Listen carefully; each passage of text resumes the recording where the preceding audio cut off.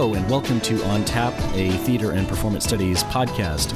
I am Panel Camp of Washington University in St. Louis, and I am joined, as always, by Harvey Young of Northwestern University. How are you doing, Harvey? I'm fantastic. Good. And Sarah Bay Jung of Bowdoin College. How are things out there in the north? They are good. We are finally done with the semester, so hallelujah. That's exciting. We can celebrate, and Harvey can imagine his sun-bleached vacation someday. Yes. In one more month. In one more month. Oh, and did you guys notice how I switched up the order of introducing you? I love it. We have no idea what's coming. Today, always keep them guessing, Pam. That's right. Today on the podcast, we are going to talk about the podcast. We'll give you a hint of what is coming for the future of On Tap. We will talk about Beyonce Knowles' Lemonade and Bell Hooks' Critical Response. I don't know if one even calls her Beyonce Knowles anymore, right? It's just Beyonce. Just Beyonce. Just Beyonce. Queen Bee. And we will talk about digital humanities and theater and performance studies, a new, or I should say, ongoing project to digitize the Comedy Française's box office and administrative documents. Held a conference in Cambridge recently, and this has coincided with renewed criticism about digital humanities initiatives. Before we get to that, though, some news to round up for you. It's going to be awards season soon, and we already have seen an announcement of one important award. Henry Biles' Playing God has won the Frick Award from the American Theater and Drama Society. Other awards will be announced at ATHA, though I don't believe that others have been officially announced. There is also news that has come out about this year's job market.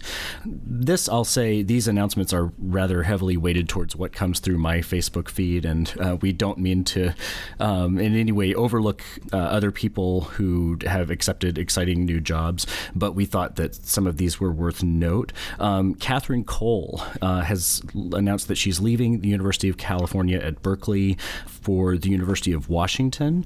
She will go to UW and become a divisional dean for the arts. In addition, there are a variety of other movements that have been announced on Facebook. Joe Cermatori will be beginning at Skidmore College in the fall. Jacob Gallagher Ross is leaving SUNY Buffalo for a new position at the University of Toronto. Julia Fawcett is leaving Ryerson University to go to the much coveted position at University of California at Berkeley.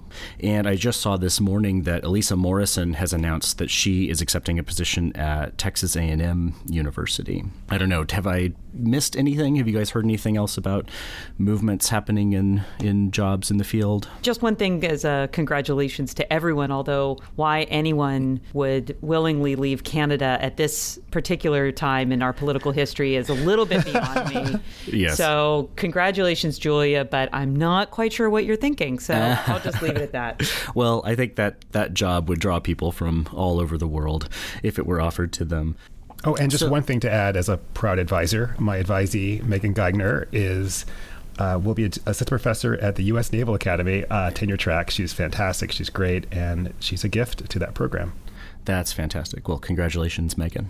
So first on the podcast, we wanted to tell you guys a little bit about the plans that we have for this podcast. We are intending to release new episodes on a monthly basis during the academic year, which we interpret as September through April. We also we have in mind to release occasional special podcasts, perhaps interviews. But what that basically means is that we'll keep up this consistent rhythm during the months of the academic year, but take a kind of summer hiatus. So this will be the last recording for a little bit, but we are also planning to record at ATHA this year. So Sarah, Harvey, and myself will be there. We're planning to record the next edition, which would be 005 at ATHA itself. And very exciting for you podcast listeners, one of those segments we will record in public, in the lobby, in the bar. We don't know yet, but we'll keep you updated on our Facebook page, through Twitter, We'll make sure that those of you who want to come by and even add your actual voice to a recording of On Tap will know when and where that will be happening. So we're excited about that. We look forward to seeing you all there. Yes, indeed. I also just wanted to give a sort of as a personal note that we've really been gratified by the reception of this podcast, the numbers of listens and the sort of breadth of reception. Personally speaking, we are already where I had sort of hoped that we would be after a year of releasing it. And so I don't do this, just to toot our own horn a little bit, but really to thank those of you who are downloading, who are streaming, who are telling your friends and colleagues about it as well. We've gotten some really good feedback, and we are really happy to see that people are enjoying this project. So yeah. Congratulations, panel. And congratulations to us. That's right. And in fact, one of the sort of nice things that seems to be coming out of the podcast is not just the listenership, but also interest in our colleagues of initiating their own podcast. So we, I think, have had at least a couple of inquiries that have come to me. Maybe you've had more, panel, about requests for information about setting up a podcast. And I've seen a few people promoting or sort of testing the waters on their Facebook feeds and on Twitter. So I think it's a great time for podcasts. Yes, I'm very excited to see. I know that from what I understand, Brian Herrera is planning to create and release his own podcast, which will be terrific. He gets to see a lot of theater that I wish that I could see, and I'm very excited to hear his interpretations and his sort of critical responses to the things that he's seeing. But enough about us. We will now move into our second segment on Beyoncé's visual album Lemonade. At the end of April, Beyoncé released a fully formed video album. The release of this was coordinated with her current live tour, the Formation World Tour. But this album has garnered a lot of interest and critical response. The visual style of it has been compared to Terrence Malick and to the photography of Carrie Mae Weems. There was also a critical essay that was released by Bell Hooks, who gives a rather trenchant criticism of the extent to which this is a kind of coherent feminist statement by Beyoncé. So we watched Lemonade and we read the essay. Harvey, do you want to lead us off? What did you think about Lemonade, and what did you think about Bell Hooks' response? Yeah, absolutely.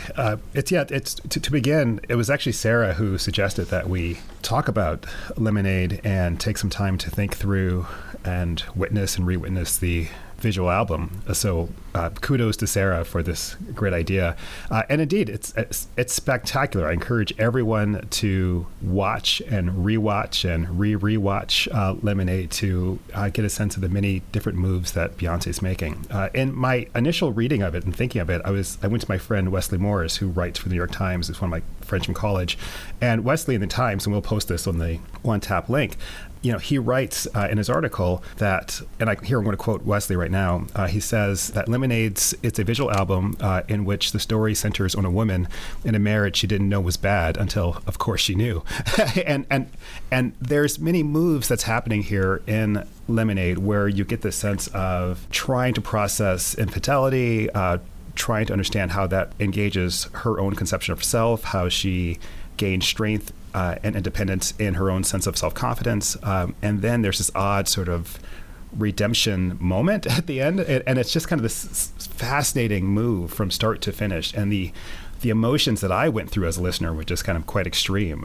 So it had a very personal sort of resonance, mainly because it's like I felt like I was that person in the narrative sort of feeling the emotions that Beyonce was working through. It was kind of crazy and intense.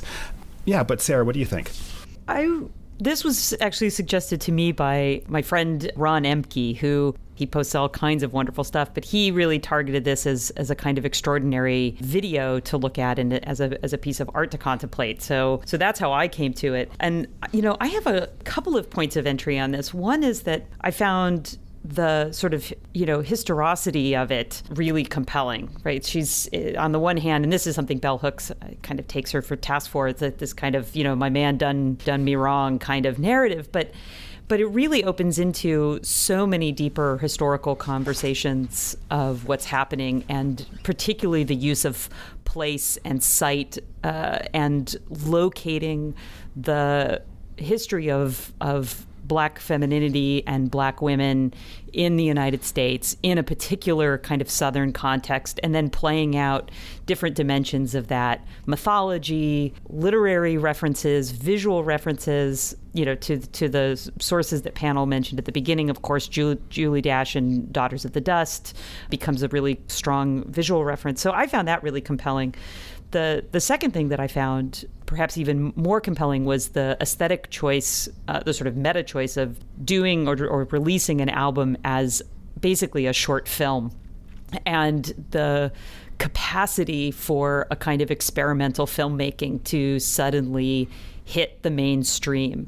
And there are a few interesting examples of this. I'm thinking of Tree of Life, which was another film where people thought they were going in for one thing and then got, smacked upside the head with the avant-garde.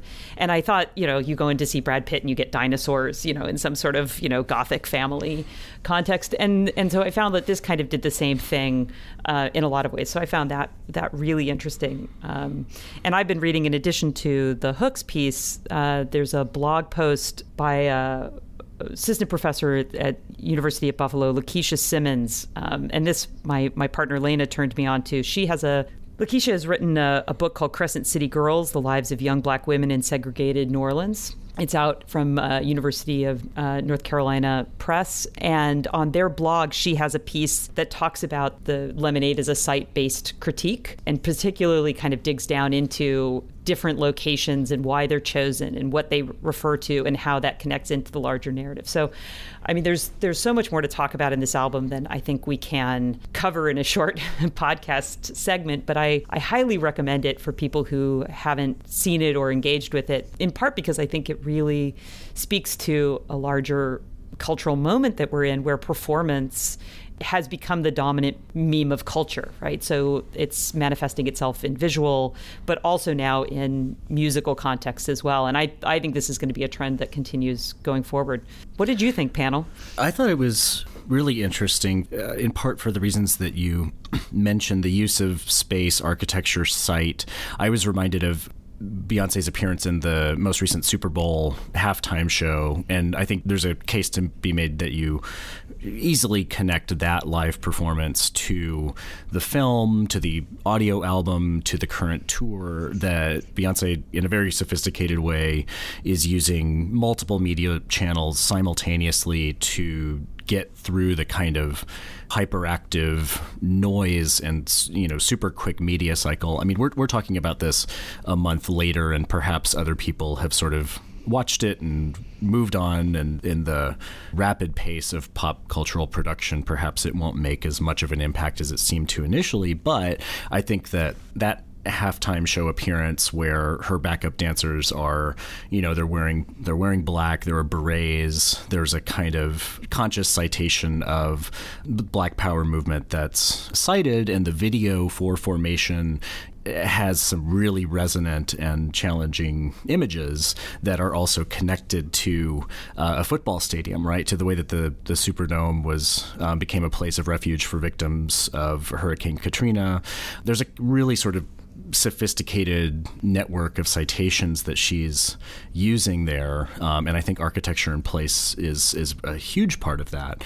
I was interested to know what your reactions were to Bell Hooks' criticism of it, because in a way that's typical, I think, of her criticism, she really cuts right to the point. I think she gives Beyonce credit for, in a sort of affirmative and progressive way, showcasing the Black female body, particularly in Lemonade, in a way that counteracts the sort of disappearing pressure that a lot of pop culture has exerted on Black bodies and Black women's bodies in particular. But she's rather trenchant in the way that she sizes up the overall feminist message. So she and this is Hooks that I'm quoting here, she says that Black female images do not truly overshadow or change conventional sexist constructions of Black female identity. She takes Beyonce to task for recycling a kind of narrative of victimhood that is visited on Black women, in a way, and this is her concluding point. She says that Lemonade glamorizes a world of gendered cultural paradox and contradiction.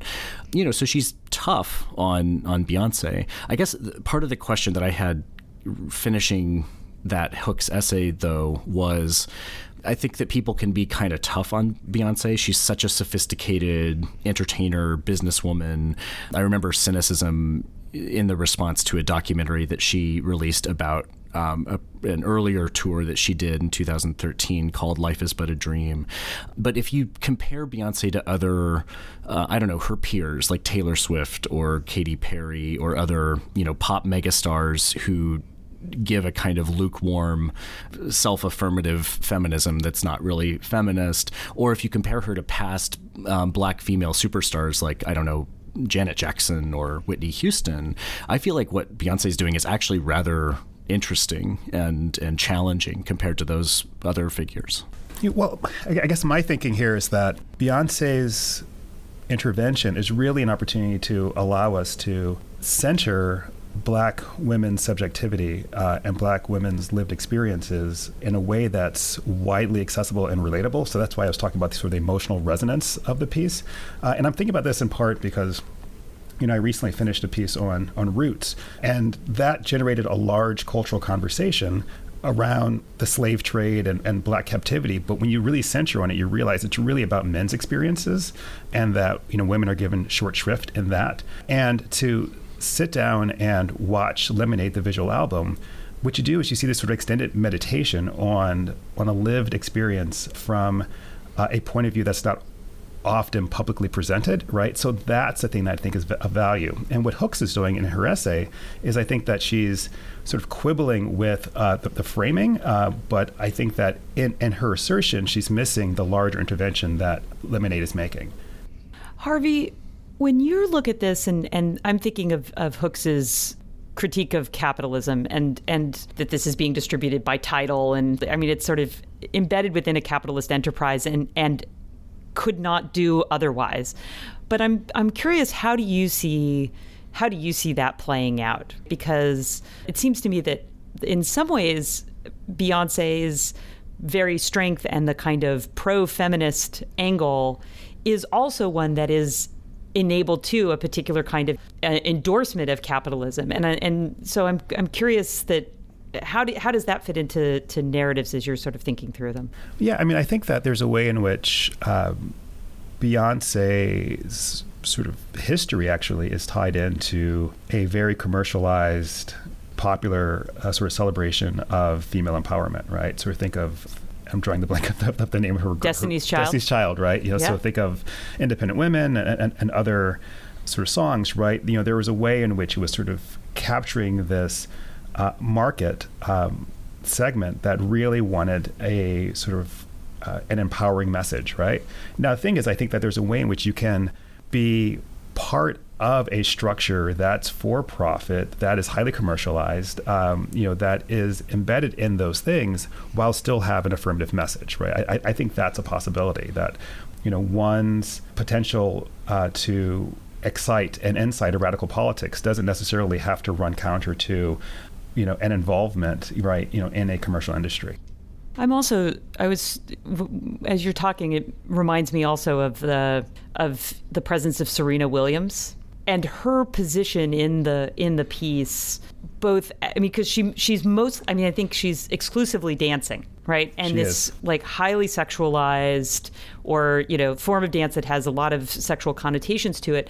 But there's something that is particularly not objectifying in that segment, right? Where they're in the house and Beyonce is in the kind of chair throne position of power, and it's this idea of reclaiming patriarchal space. And I was thinking, as you're talking, one of the interesting things about Williams is that so much of the critique around her is precisely this intersection of a singular figure, a Black woman, and capitalism, and precisely the neoliberal critique, right? Which is that she is the greatest tennis player in the world, but that's not where the money is. Right? Mm-hmm. The money is in the sort of sexual objectification. So women who conform to standards of beauty, white, thin, et cetera, the tennis doesn't matter. And it seems to me that one of the subtle moves that Beyonce makes that I think, who am I to criticize bell hooks, but that Hooks perhaps glides over is that, in fact, there are these little critical nuggets within the piece. And I think particularly Serena Williams, basically twerking through that song and in that scene really kind of brings a kind of capitalist presence together in what is otherwise an album that's designed to sell and make money. And that I imagine that there are more that I'm just, missing because I haven't spent enough time with it. Right. I mean, or you could look at in the, that Freedom song, right? Mm. Where in that piece, it's replaying excerpts from recordings from Alan Lomax, right? Sort of his tours among the American South, right? So what does it mean to then call attention to sort of a person who himself has sort of collected these sort of Black folk songs, right, mm-hmm. For his own purposes, and then profited himself, separate from the actual artist who originated this work, right? So, but then how that gets sort of reappropriated by Beyonce with a difference, right? And then, bringing in Kendrick Lamar as well with his politics, which we've talked about in a previous episode. So all that comes together, right? So I think that there are these ruptures that occur in the visual album that certainly allow for multiple interpretations. I think that Bell Hooks' criticism, she starts off by mentioning the kind of capitalist virtuosity, right? She says in the beginning of the essay that my first reaction was, wow, this is capitalist enterprise at its best. Good for you. And then at the end, I think she sort of concludes on a note of criticizing the sort of feminist bona fides of the way that text is constructed. There's a very evocative scene of Beyonce swinging a baseball bat and smashing up a bunch of cars, and Hooks comments that there's nothing particularly liberatory about appropriating male violent tendencies in the name of a feminist project. But I personally think that the question of the extent to which Beyonce's mastering of commerce is something that indicts the project. I'm kind of amazed by the way that she's able to pull off certain combinations of things that could be seen as perverse. I mean, she's promoting her new tour. She's promoting her album. As Hooks mentions, she's got a sort of sport clothing line that's about to launch. And if you actually, to return to the Super Bowl performance, she is adopting some of the gesture and costuming of Black Power, putting it in the Super Bowl halftime show where it's going to offend some people and where some people did criticize her for sort of, a political display. But on the other hand, that performance was timed in coincidence with the release of the video for Formation, which has these Katrina images. So on the one hand, you could say she's challenging that format. She's provoking audiences. She's promoting political consciousness. On the other hand, you could say she's doing this in a Super Bowl halftime show, boosting ratings, collecting profits along the way. And so is it ideologically incoherent and perverse, or is it a kind of triumphal, virtuosic combination of the efforts that are going to lead to tremendous personal gain for her and a something that draws attention to racist and sexist exploitation? I was kind of amazed by my own.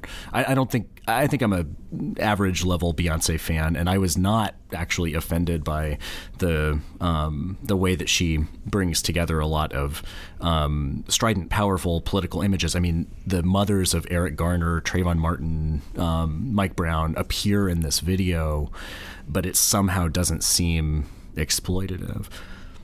Well, I think she's more careful with. Well, I think she's careful with all the images. I think she anticipates a lot of the potential avenues of critique, and incorporates that into what she's doing. The other thing I would say is that I think she's just very, very savvy about image and presentation.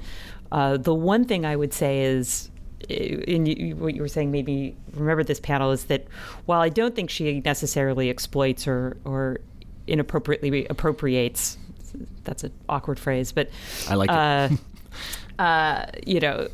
Or sort of like the sort of everyday women on the street, right? That she sort of highlights and frames as worthy of attention and beautiful, right? Against the text by Malcolm X. The one thing she doesn't do is recognize the artists that she quite extensively appropriates and draws on. So that scene that you were referring to, that Hooks mentions, of the smashing cars with the baseball bat, right? That's Pippa Lottie-Reist's video from 1997. And in fact, Dominic Johnson is one of my Facebook friends, and he had written about Manuel Vason and Lucille Acevedo-Jones's piece that they had done in his book Encounters. And in fact, the scene where she's in the parking garage, the underground parking garage, in the sari and henna with the flames, right? That comes out of another piece by the two of them with Rajani Shah. So they're actually, and they're just completely lifted. And it reminds, of course, us of, her total ripoff of Teresa, the Kersmacher's, right, dance that she just completely incorporated into a video. So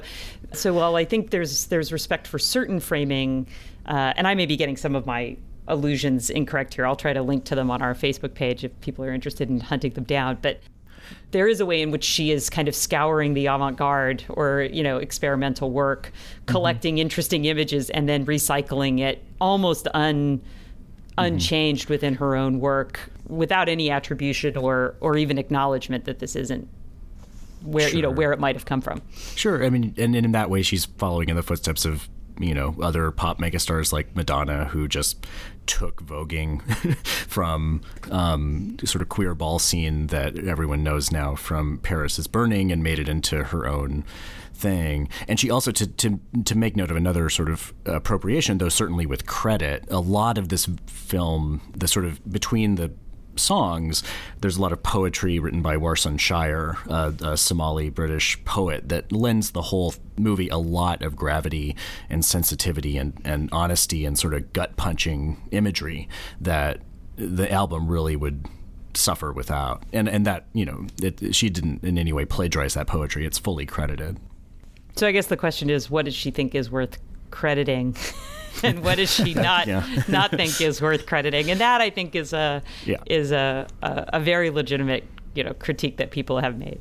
I do wonder in some ways, and this is, time will tell, when you fast forward 10 years, like, what does this moment, this visual essay, this album say about Beyonce's career, right? Is this a moment where she's making a turn, right, away from popular, lightly politicized work to still popular, but more highly politicized work, right? So in a way that sort of Nina Simone's career sort of shifted and changed over time. And I'm wondering, is this marking this moment for Beyonce where, can we expect her work to become more engaged, more political, more of the moment?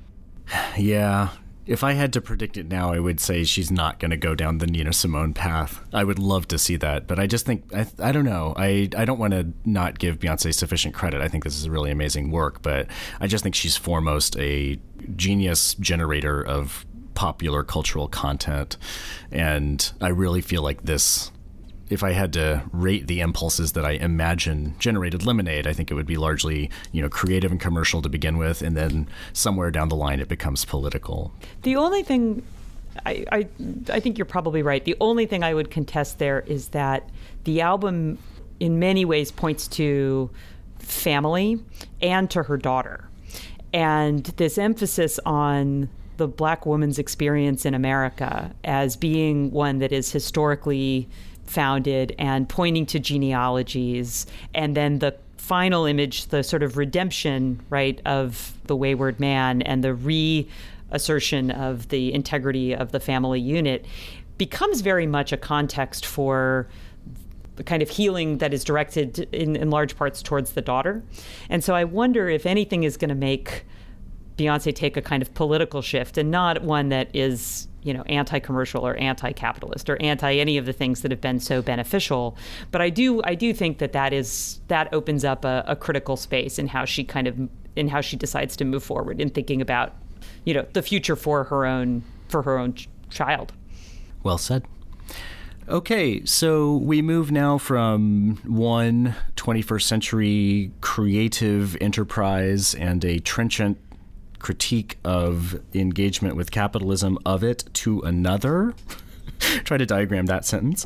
But we will now move on to digital humanities and theater and performance studies. So actually now a couple of weeks ago at MIT and Harvard, there was a conference organized around the Comédie Française Registers Project. And this is a website, but a data-driven, data-centric research initiative that has been in development since 2009. In brief, this website is a tool that allows researchers and anyone to sift through the information that sits in the archives of the Comédie Française, which was the first national theater in the world and a continuously operating cultural institution in France since the late 17th century. So the CFRP website allows you to go through and look at repertory, what was performed on individual nights, playwrights were produced, and there are high resolution digital scans of all of these pages, as well as a set of applications that allow you to sift through the data in different ways. But you can go through and look at the administrative notes from meetings where the company read new plays and decided whether or not they wanted them. And you can even look and see the amounts of revenue that were collected on individual nights for different areas of the theater, which to theater historians and theater architecture scholars like myself is just an amazing resource and tool to be able to explore.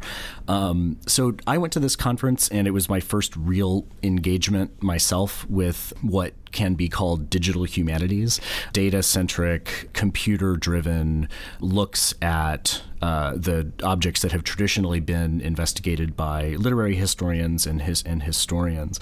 And at the same time, there has recently been an essay, a really provocative essay published by the LA Review of Books entitled Neoliberal Tools and Archives, A Political History of Digital Humanities. And this is a criticism of digital humanities. It boils down to the statement that digital humanities facilitates the neoliberal takeover of the university. And so, I think that essay does a very useful thing of boiling down a lot of people's discomfort with, skepticism about the nebulous object known as digital humanities.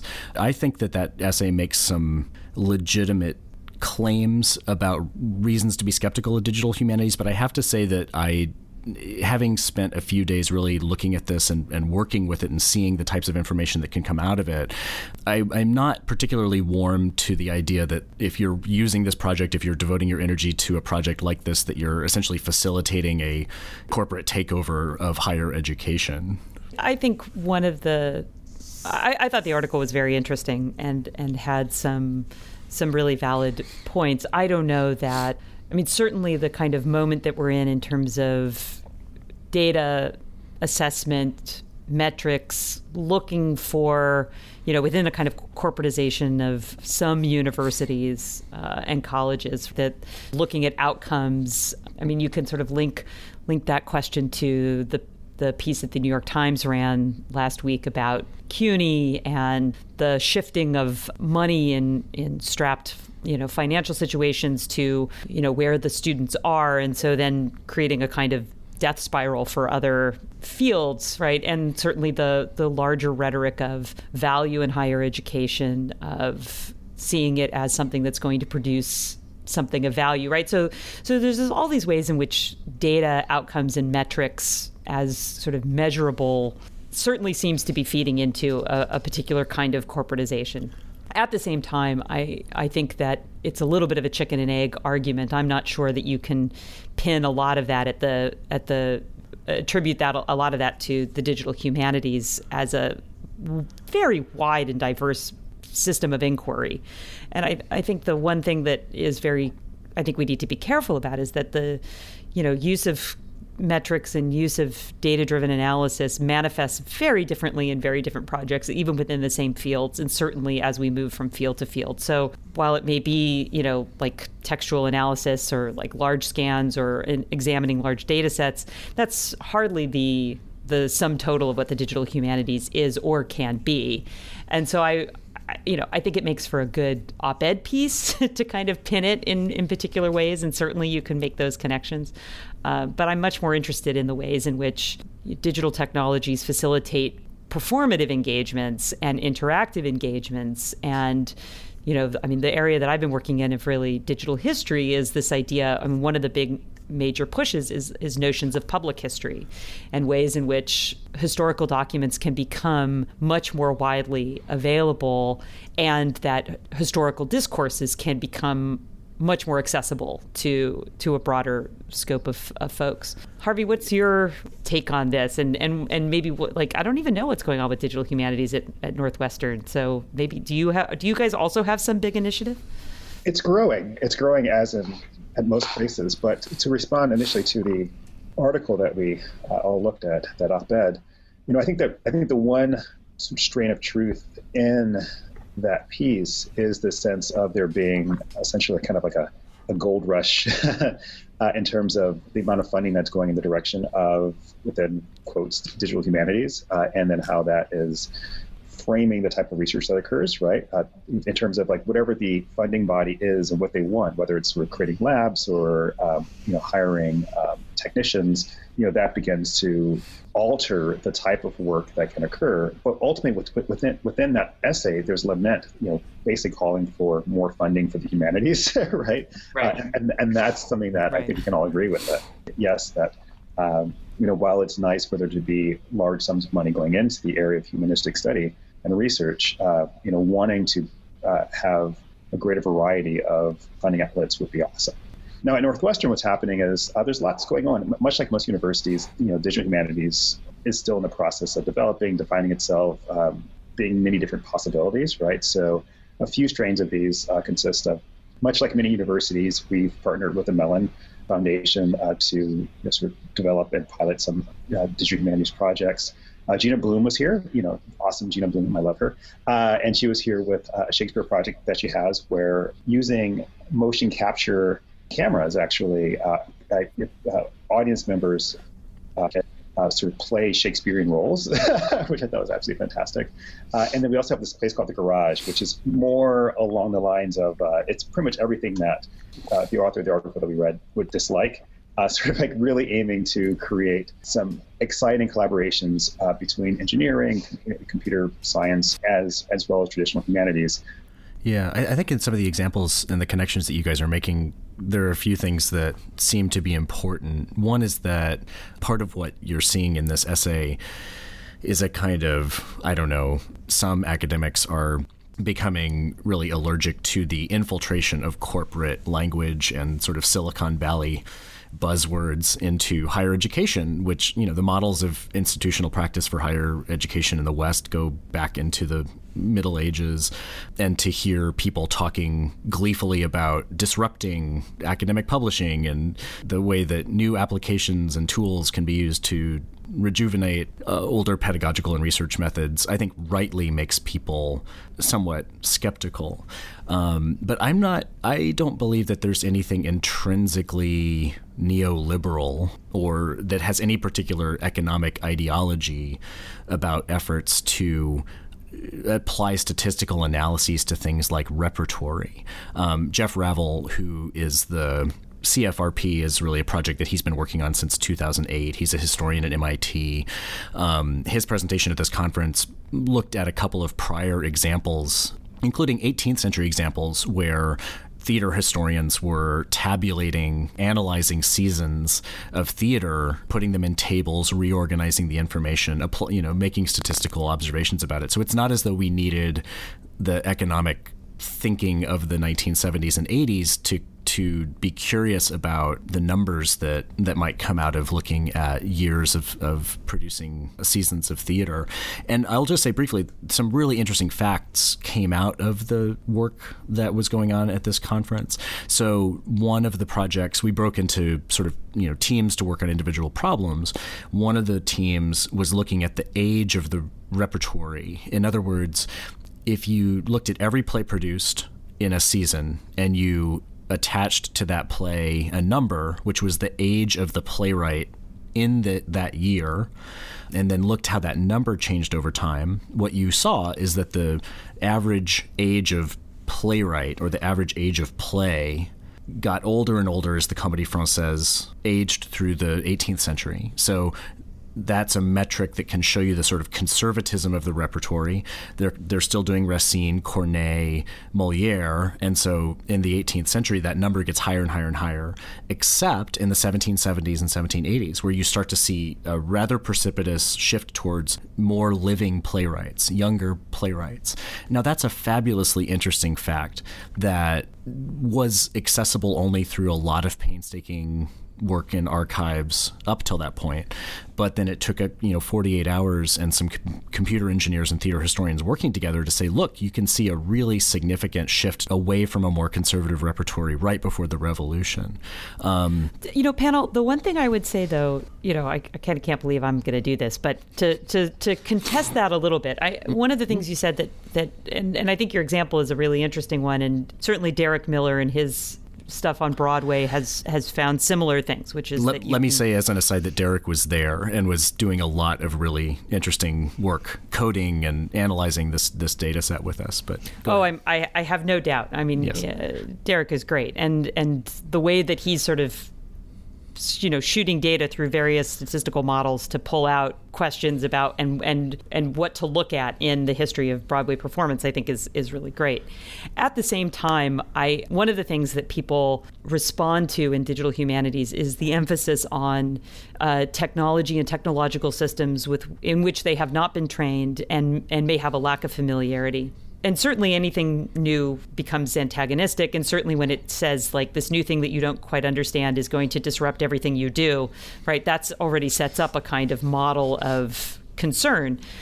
But I would say the point not to lose sight of is that I don't think we can take any of those tools out of an ideological or an economic context, which is to say that while it might be that the particular research question of looking at the age of playwrights, right, over the history of the Comédie Française does not seem itself to be ideological, it is relying on tools that absolutely are. And I think one of the things that we need to continually be mindful of is where do these techniques and tools come from? Who's designing these programs? What are they designed for? How are they being constructed? And I mean, some of this is coming up with all the discussion of algorithms and how Facebook, what they can do and what they can't do. And I think people are attributing a lot of automation to algorithms and a lot of neutrality, and I think this is a real area of concern. And so I think it's important, precisely for the humanities and the digital humanities, to continually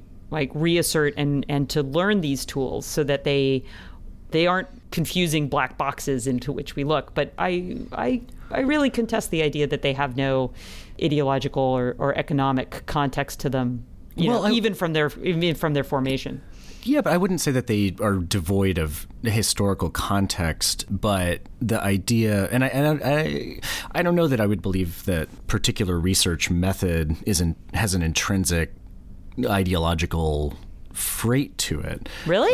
Well, no. Doesn't every methodology have an ideology behind it? Well, I think that tools are objects that are disposed to function in certain ways. And so in a way it boils down to the adage that, if all you have is a hammer, everything looks like a nail. So if you are training yourself to think statistically and you enter into the sort of jargon of statistics and data mining, suddenly you get infatuated with mean regressions and box charts and all of the different ways that you can manipulate data, and you might lose sight of interpretive questions that are from a certain point of view, the point of looking at these things in the first place. I mean, one of the things that was compelling about Jeff Ravel's presentation was that he looked at Henry Carrington Lancaster's studies of the Comédie Française. So this was a theater historian, a professor of French in the early 20th century, who spent a lot of time in his career counting up all of the same data and publishing it in an almanac so that you could look at the numbers that he estimated of attendance on different nights, things like this. So all that I will say, I don't mean to say that tools are incapable of doing ideological work. But I will say that if the argument is that statistical analyses of repertory are made possible or are somehow contaminated by neoliberal ideology that really comes to flourish in the 1970s and 1980s, then what was it doing in the early 20th century? I mean, I think there are very legitimate critiques of this type of work and things that we need to keep our eye on, but I don't think that it was my first experience thinking about statistics, using computers in my research in this way. And at this moment, I am interested in writing an article that looks at the diversity of repertory season after season as a potential indicator of evolving audience tastes. And I don't feel, I mean, how would I know if I was, but I don't feel, co-opted or diluted by my serious engagement with these tools. But and perhaps you are not. But what I would say is that any methodology, comes from somewhere and has a history behind it. And, yes. The statistical methodologies of the 1920s certainly had an ideological economic, rested within an ideological and economic context. I mean, to begin with, the extreme privilege to be able to devote the amount of time it must have taken to collecting, assembling, recounting, and enumerating these various points of data in an almanac was itself an indicator of tremendous privilege within a political and economic context. So sure. That we can't deny. The question of is it neoliberal or not? I think this is. It can be assessed on a case-by-case basis. And I don't mean to suggest that your approach is inherently politically tainted. I frankly think, now I'm going to get all kinds of feedback. I think there are upsides to neoliberalism, right? Mm-hmm. I mean, I think one of the interesting things about if I could sort of cycle back to Lemonade, one of the interesting things is that Beyonce makes a case for a neoliberal feminist empowerment, right? That is very hard to separate those two things apart and to say. And I think that certainly neoliberalism in this context also has a kind of, self-motivating, independent, working outside of traditional systems in ways that are, potentially counter-establishment. I mean, they may also be reinforcing a different kind of thing, which is the sort of fear of Silicon Valley and its, language, but is also working against other kinds of capitalist enterprises, that have themselves done a lot of damage, like AKA Wall Street. So, I do think that these are things that can't be. I mean, I think the polemic of the article is quite clear, and it gives us a space to fight back against.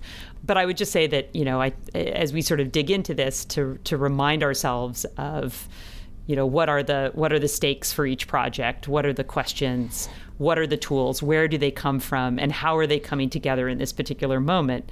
My final thing would be, as in one of the real concerns, I think, with digital humanities is that wealthier institutions are going to get a lot of momentum and a head start in terms of doing this. And then if this becomes what everybody needs at a certain point in order to engage in respective fields, there's going to be a pretty strong bifurcation between the haves and the have-nots of who can support that kind of work and who can't, and who wants that kind of work and who doesn't, and why. And I think that's where a lot of this tension comes from as well. Right. And if I could hop in here, I think that from two different angles, one, to go back to this sense of big data, and if you tease that out within digital humanities, I mean, there is a bias, that's attached to it, right? Because whenever you're trying to figure out which fields count, which fields matter, and then those fields become the basis for your outcomes, right? then that will structure and determine which direction scholarship and research will go into the future, right?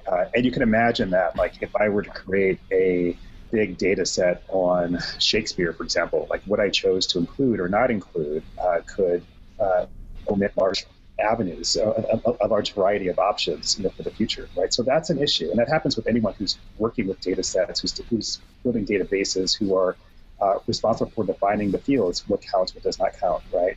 So if you're looking at the demographics of playwrights, what do you include, what do you not include, right? And we can see this within our universities, where there are certain things we know about our student body, there are certain things we wish we knew about our student body, right? And whoever has the power to control what counts and what does not count actually influences the outcome, right? So I think that's important to keep a handle on. And if you project forward, there's a way in which, looking at the social sciences, for example, data sets become the basis for a large amount of scholarship, right? So you can imagine that if this thing existed on a big giant data set on Elizabethan Jacobean drama, then that would become the set that everyone would use to write dozens upon dozens of articles, many, many books. So you want to be mindful of who has a hand and a role to play in the creation of this work. So I think that's really important to keep in mind. Absolutely. And I think that came up at this conference as well. There were data entry errors that were throwing results off wildly. Some of the presenters at the conference who had made their careers, sitting in the Comédie Française archives, going page by page through the same information, pointed out quite rightly that when you're forced to go slowly, you understand the same information in a much different way, and frankly, a superior way. I mean, you can see the different, you can see one, set of handwriting to another change. You can see different practices and all sorts of different irregularities in the data that, once it's imported into an app, seems to just be a unshakable set of facts that really contains a lot of assumptions. I'm going to propose a somewhat utopian, perhaps utterly bankrupt solution to this, which is that one of the things that occurred to me watching these different presentations was that this tool and other tools like it are attractive partly because they create a new type of knowledge. And so, or not a new type, but maybe a new forms of knowledge. So, this comes through, I think, in Franco Moretti's work as well, where if you look at large sets of data related to literature, theater, etc., you have the ability to create these new graphs, right? You get these new sort of beautiful images that are these, sometimes overwhelming plots of networks that connect different works of art. And you can work in that way, continually refining, adding, building these graphs, these sort of ways of visualizing data. And one of the presenters, Jeffrey Peters, gave a really fascinating presentation reminding us of the way that these sort of graphs work. There's another type of kind of digitally empowered scholarship that has come up as well, and that's the sort of oriented around simulation and recreation, so that there was some talk about, creating architectural simulations of the different buildings that the Comédie Française operated in, and seeing if you could sort of repopulate them and come up with ways to merge the sound of given plays with the architectural conditions and how many people you thought were in the building. That way of working also is a different form of knowledge, fundamentally disconnected, I think, from the grapheme, and fundamentally also disconnected from older ways of working and methodologies which have to do with text and interpretation. This is all to say that, in my mind, the connections between those different forms of knowledge, I think, are really interesting. There's something that seems Sisyphean and kind of empty about just building ever more intricate graphs of repertory, or coming up with obsessively truthful reproductions of performance events. But if you're coming up with ways of interpreting plays, texts, images, and contextual pictures of information, and looking at simulations, jumping between different forms of knowledge seems to me to be a way that's potentially really productive, and that might be more resistant to the displacement where, I think people are worried that we're all going to end up having to work with computer generated research processes. So Panel's enthusiasm reminds me of Albert Camus and his myth of Sisyphus, in which we should, he concludes, like, surely we can only imagine Sisyphus happy. Yeah, I have to say. So you go roll that stone there, Panel. I have to say, I might be shocked that I am the one who ends up being the digital humanities apologist, trying to argue against Sarah Beijing that this is stuff that we should be really interested in. Well, I certainly don't contest it, and I would just remind us all of the Aster member group on digital research and scholarship, right? Sort of a group for new methodologies in theater and theater history research. So yes, so if your mind is more than welcome to join us, Panel, with other apologists when I'm not feeling so contentious. Once my brain is completely reprogrammed by neoliberalism, then I'll be ready to join the digital humanities revolution. I also think that there's a way in which, and this is where the conversation and at some point a debate will occur in the future within fields, where the movement toward digital humanities is also happening a bit after a long-running series of conversations in the area of digital media, digital performance, right? So I think that there's a tension that people are not really acknowledging, right? And in some ways it might have to do with institutionally and field-wise, the tension that exists between the art and humanities, right? Where sometimes they're allies and friends, but often, there's a divide. Well, I think, Deborah Kaplan wrote a really good piece in Theater Journal a couple of issues ago, and the actual title, but basically she gives a kind of rundown of digital projects. It was like a review essay that sort of highlighted, and I think and she points to this distinction between, digital performance and digital humanities. But I think I agree with you, Harvey. I think that's a really kind of critical conversation that hopefully the next two, or the upcoming two special issues of Theater Journal, both of which are dedicated. There's two, I think they're consecutive special issues on questions of digital and theater and performance studies that I think we'll address some of those. So maybe we'll take those up at a future podcast. So now is the time on tap when we discuss our drafts. These are thoughts in process, things we've been reading, not fully formed projects. Imagine that each one of these is also a cold, frothy mug of beer at your local conference hotel. Harvey, what do you have on draft for us this time? What do I have right now? I gotta admit, I've just been thinking about a lot of short essays in response to a series of requests for things. So I've been thinking a lot about Roots in light of the History Channel's desire to create a new, exciting sort of community building, bonding TV spectacle like existed back in 1977. So I'm thinking about, what does the reappearance of Roots mean in this moment where we're 2016, Trump's running for president, Black Lives Matter is happening. So I'm thinking about that. I'm also thinking about the school year not ending yet. Yeah. And then dreaming of the many things that I might do once the school year ends, either finishing articles or just going to Six Flags and hang out with my son. Yeah, I'm going to resist the urge to make any sort of connection between waiting for the semester to end and the first installment of Roots, which Paige and I watched last night. But it was bracing and tough watching, but also just, gorgeously realized, like just a really rich viewing experience, I thought. I hope that we have the time to sort of hang in there and watch the rest of it. But I was impressed by the first installment. Did you know, by the way, that apparently part of what they attribute the viewing success of the 77 series was a massive snowstorm on the East Coast that trapped people in their homes? Right. That's probably a fact that LeVar Burton and other people who worked on the original series are not fans of. Well, it does beg the question of why you're doing this new one, at the end of May. Right. The crazy thing is I watched the VHS version of the 1977 Roots, and so therefore it's not like the 10th anniversary edition. It's like pretty much as close to what was broadcast. And if that holds, then the second name to appear on screen was O.J. Simpson's. You're kidding. You know, among the cast. It's like it was Ed Asner number 1, O.J. Simpson number 2. Wow. That's really interesting. That is quite a throwback. Sarah, what do you have on draft for us?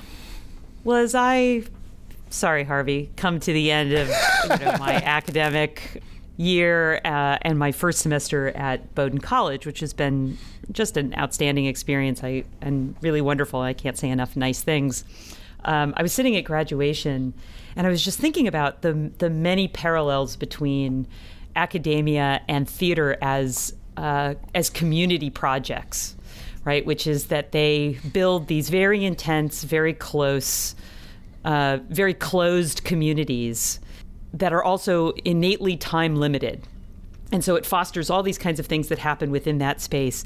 And then they kind of explode. And I was just sort of watching the students who were graduating get ready and sort of thinking about that. And it had exactly the same feel to me as shows that are about to close, right? Where you sort of come to this moment where you've all shared this very intense experience, and then it's going to kind of then you're going to be flung out into the wilds again to form new kinds of communities. And having spent most of my life in and out of theaters, I'm the child of 2 theater majors and spent a lot of my childhood in green rooms while people had rehearsal, and almost all of my adult life on the academic calendar. I really think that, I'm quite grateful to be able to live in these 2 completely non-real world settings, right? That it's just it's like fantasy and fantasy. And people say oh, theater, it's not the real world, and oh, academia, it's not the real world. And I totally agree, right? Mm-hmm. I have sipped from the cup of reality, and I am all, during summers, and I am all for staying here in my little, ivory pretense for as long as they will let me. So that's my draft, and cheers to everyone who gets to live in the bubble. That's a great end of year sentiment. It's a reminder that the labor intensive, very messy institutions we inhabit are great nests, great places to live. They certainly can be. That's not to ignore the realities for lots of people. And I say this like a grand hurrah as I go into a year as chair. So, see where I am this time next year. We'll check in with you. Yeah. In May of next year. We may not be imagining Sisyphus so happy. May 17th. How could he be happy? You can't imagine him happy. I disagree with Camus. Surely we must imagine him. We must imagine him happy. My draft, just briefly, is something that was brought up at this conference. Juliette Cherboulier, who's a professor of French at Minnesota, her conference presentation included a discussion of a performance recreation that we can all visit online. It's called the Virtual Paul's Cross Project, and what it is a website dedicated to simulating John Donne's Gunpowder Day sermons in 1622. And so it has architectural reproductions that are visual, but also a sophisticated acoustical recreation. And so they have an actor reading this famous sermon, and you can sort of position your viewpoint in a variety of places in this courtyard, and they've reconstructed the weather and the way that different, the presence of the different bodies would affect the way it looked and sounded. And this was something I was not aware of at all. It's the brainchild, I believe, of a professor named John N. Wall at North Carolina State University. Virtual Paul's Cross Project. It's great, and it gives you the sense of the potential for historical recreations of performance events. Okay, well, thanks, guys. I will reconnect with you guys in advance of ATHA. On Tap is produced with the support of the Performing Arts Department at Washington University in St. Louis and the Master's Program in Theater and Performance Studies. Mary Ellen Vanderheyden produces the program. You can find us on the web at www.ontappod.com. You can find us on Facebook, search for On Tap, and on Twitter at On Tap Podcast.